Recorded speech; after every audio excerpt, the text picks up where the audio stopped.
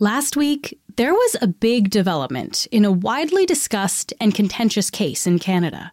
The case of Steven Galloway.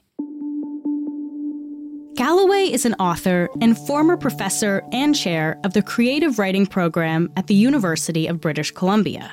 He was fired back in 2016 after allegations of sexual misconduct, which he denies. The situation caused a huge firestorm at the time. It divided the Canadian literary community and the public writ large, and it's still going on today. Now, a recent court ruling has reignited heated debate around this case. Today, I'm joined by Marcia Lederman. She's covered this extensively for The Globe as a reporter. She's now an opinion writer and has continued to follow this case. She'll tell us the story of how we got to this moment, the potential implications of this case, and the effect it's had on the people involved. I'm Menaka Raman-Wilms, and this is The Decibel from The Globe and Mail.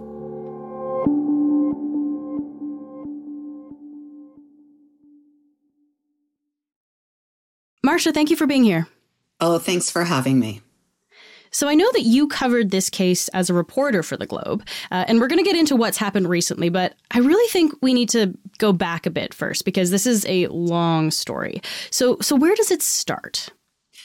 Well, it started for the public in November of 2015. This shocking memo went out to the creative writing program at UBC. So to students, faculty, staff, and it was also posted on the program's website. And this memo said that Steven Galloway, who was the head of the program, had been suspended pending an investigation because of serious allegations. Now, Galloway was, as I say, the chair of the program, very charismatic, popular, and also very successful as a novelist, probably best known for his novel, The Cellist of Sarajevo.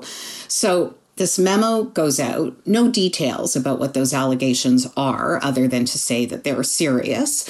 But the memo did say that student safety was the primary concern, that counseling was available as well. Even though it made the point that an investigation was going to take place, that no findings of wrongdoing had been found or made, you can imagine what kind of rumor mill a memo like this would generate. Everyone was talking about it, speculating what these allegations were, not just in the program, but in Canadian literature, CanLit, and even more widely than that, I would say Steven Galloway became almost a household name in the worst possible way. Wow. And so UBC did hire a retired judge to look into this. What did we learn about the allegations then against Galloway? Okay, well, it took a long time to learn what those allegations were because it was only through bits and pieces that leaked to the media. But we eventually learned that the most serious complaints had been made by a graduate student, and they were allegations of sexual assault, and sexual harassment. The main complainant, this woman, is known as AB because her identity is protected under a court order. So Steven Galloway says he and AB had a 2-year affair. It was a relationship and it was consensual. And then AB says it wasn't consensual. This was not a consensual affair. There were other complaints, and they had to do more with favoritism in the classroom, caustic remarks that Galloway had allegedly made, that sort of thing. But the main complaint was made by AB. So going back to 2015, the university hired a retired judge, Mary Ellen Boyd, as an independent investigator to assess the case.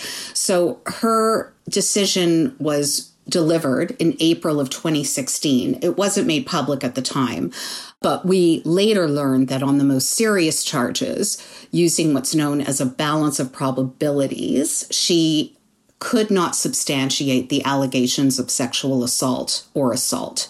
But she did find that the relationship was inappropriate, thus amounted to sexual harassment. And she found that Galloway had made, this is a quote, increasingly inappropriate sexual comments and advances towards the woman over a number of months, she said, in late 2010 and early 2011. Okay. I should mention here that Galloway was never charged criminally, and in fact, the police were never involved. AB did not file a complaint with police. This was just an investigation that was done by the university here. That's right. Okay. And then in the summer of 2016, Galloway was fired by UBC. So what did the university say about why he was fired? So the university released a statement saying that he had been fired due to an irreparable breach of trust, and what the university said was a record of misconduct. And this statement, followed by another statement to the media made by the university or a university official, resulted in two separate fines totaling more than $200,000 that the university had to pay to Galloway for contravening his privacy rights and causing harm to his reputation. And so what has Galloway said about these allegations against him? Oh, he denies them forcefully, absolutely. He says it was an affair. He released a statement through his lawyer in 2016 saying it was a consensual affair, and he apologized for the behavior. He was married to someone else at the time, as was AB.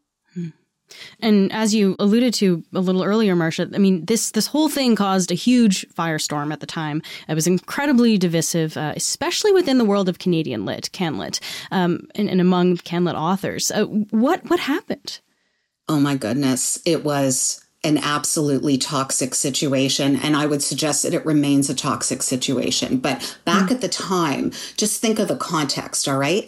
Jian Ghomeshi had been charged criminally, and he was acquitted at trial in March of 2016, and that was the time when Galloway was being investigated, and just a few months before he was fired. So that was very much in the air. Yeah, and just to remind people, Jian Ghomeshi, of course, was that CBC host who was accused of sexual misconduct. So this was all happening kind of at a similar time as this. Exactly.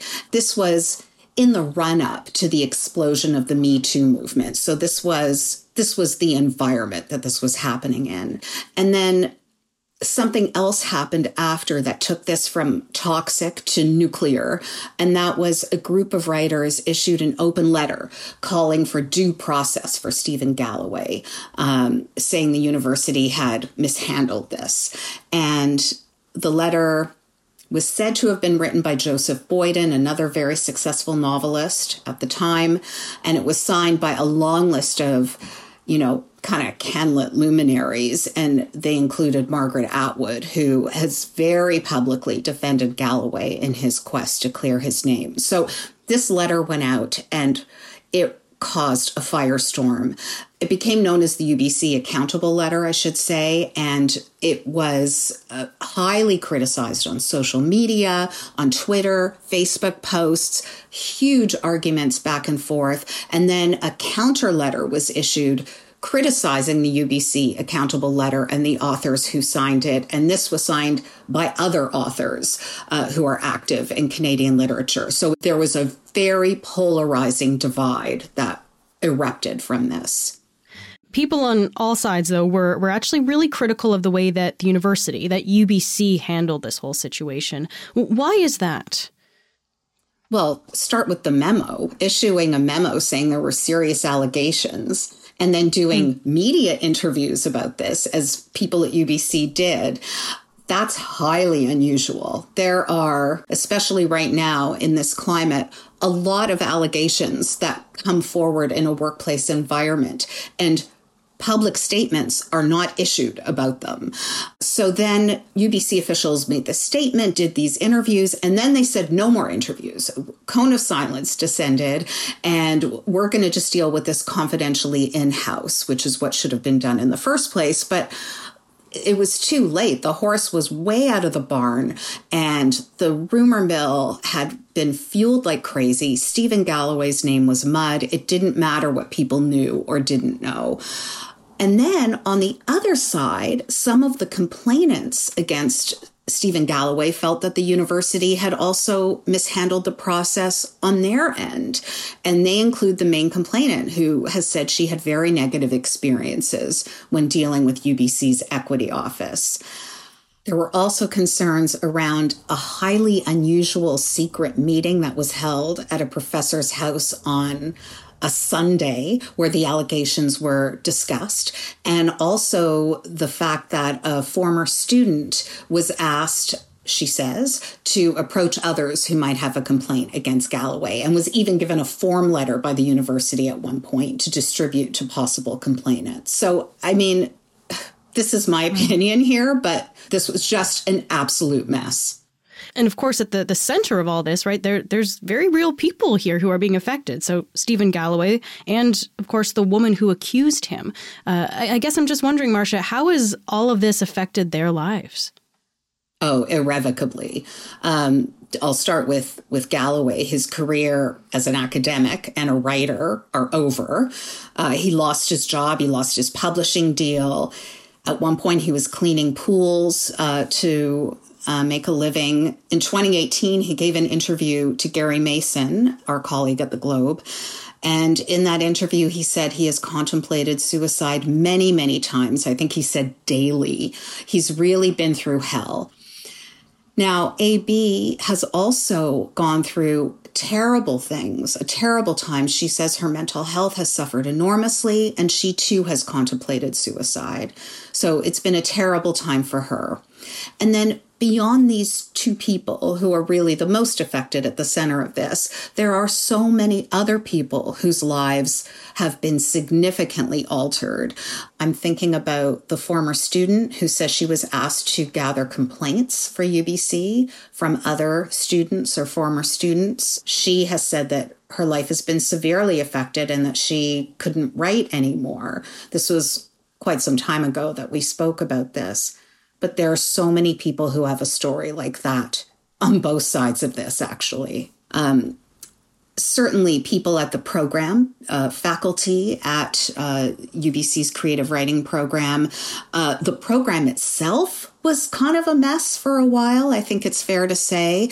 And in the CanLit community, sort of across the country and beyond, there have been so many ruptures. There are people who still aren't speaking to each other over this, and really in a very acrimonious way. I mean, just ask anyone trying to program a writers' festival how tricky that can be in light of all this. You can't put certain people on panels together, or it's really been a terrible, terrible time for so many individuals, but also for CanLit in general.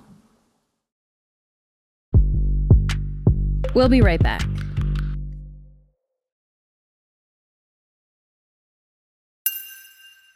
Okay, so then Steven Galloway decides to sue the people who were involved in the accusations against him. This is back in 2018. Marcia, what can you tell me about that suit? Sure. It's a civil suit. It's a defamation suit. It originally named more than 20 people, including AB, his main accuser, as well as two professors in the creative writing program who had discussed the allegations at that meeting, and also the former student who was asked to collect other complaints. Other people named in this lawsuit included people who commented on the case on Twitter, and also an art critic in the U.S. who wrote about an exhibition that AB, who was not just a writer, but also a visual artist, that she had created. Okay, so even an art exhibit is caught up in this, and the people who wrote about it. So Marcia, can you just help me understand that? Sure. The exhibition, I won't name it here because that could end up identifying AB, but it was her exhibition, and it dealt with her allegations. Although she did not name Steven Galloway in the work, she did not name UBC, but others did make that connection public. And there is an art critic, one critic, who is based in the U.S. She is one of the people who's been sued for defamation by Steven Galloway. And she wrote fairly extensively about this exhibit, and the exhibit dealt with what AB called her quote unquote rape narrative. What has Galloway said about this defamation case and why he's bringing it? Well, he says his reputation was ruined, along with his livelihood, because of these allegations, which he says were false. And I want to be very clear here. He's not suing in connection with the official reporting process at UBC. He's not suing about anything that was said in that official process. It's what was said or written outside of that process that is the target of this suit. Stuff on Twitter, that Sunday meeting of the faculty, the art show, and more things along those lines. So he is suing to clear his name. That's what he wants to do. So Galloway launched the suit back in 2018, but it actually hasn't even started yet. So what's been going on?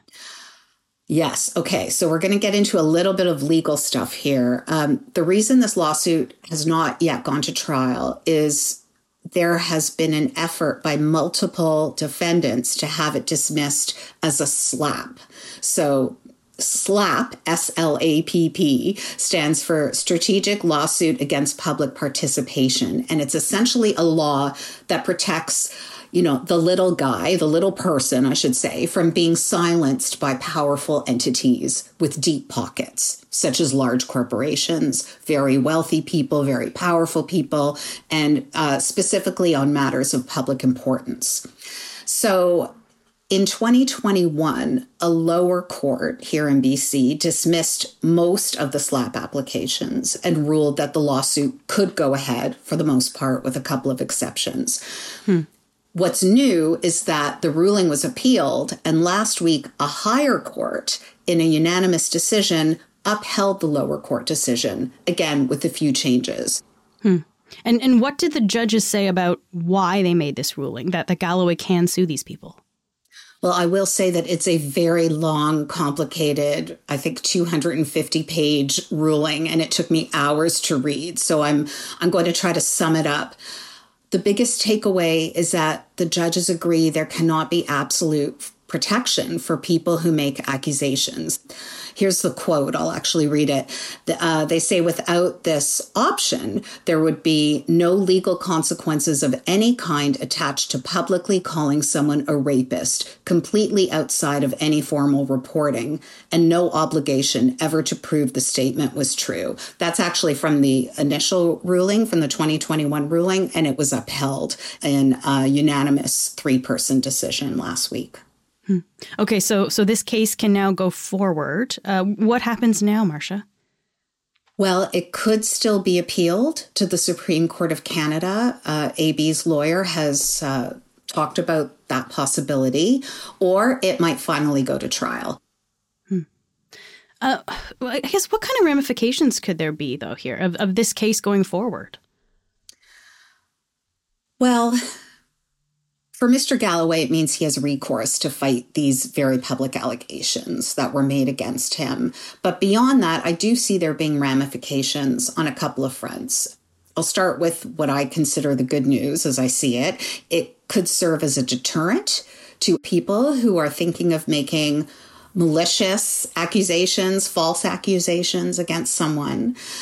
But I do worry that this could serve as a deterrent for people who are considering reporting sexual assault. It's already very challenging to do so. It's a traumatizing process. Hearing that a woman was sued for defamation after she reported sexual assault against a professor could stop someone in their tracks, even though it's very clear that this lawsuit isn't about that official reporting process, but about things that were said elsewhere.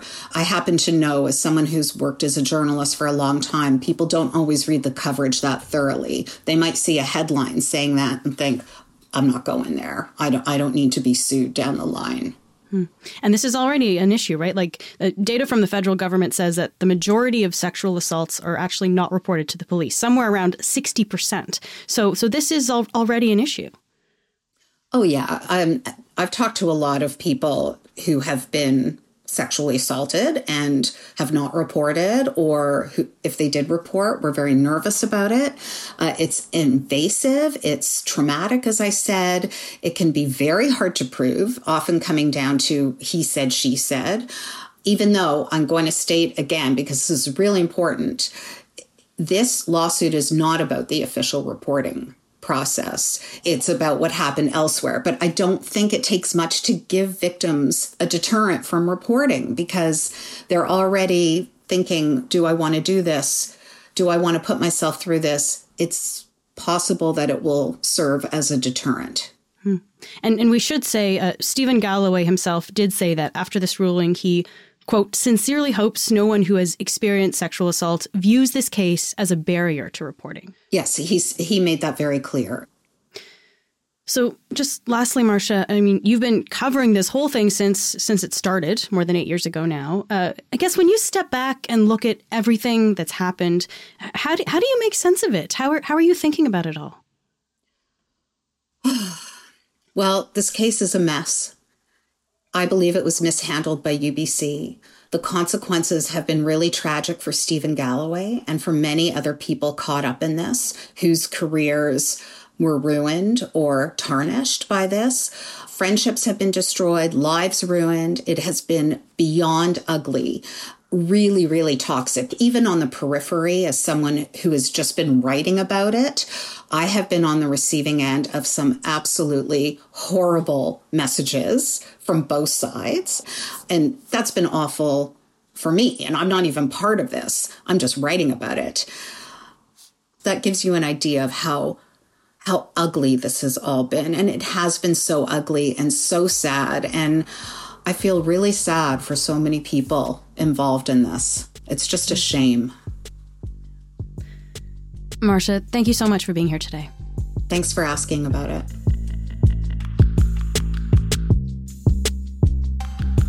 That's it for today. I'm Menaka Raman-Wilms. Our producers are Madeline White, Cheryl Sutherland, and Rachel Levy-McLaughlin. David Crosby edits the show. Adrian Chung is our senior producer, and Angela Pacenza is our executive editor. Thanks so much for listening, and I'll talk to you tomorrow.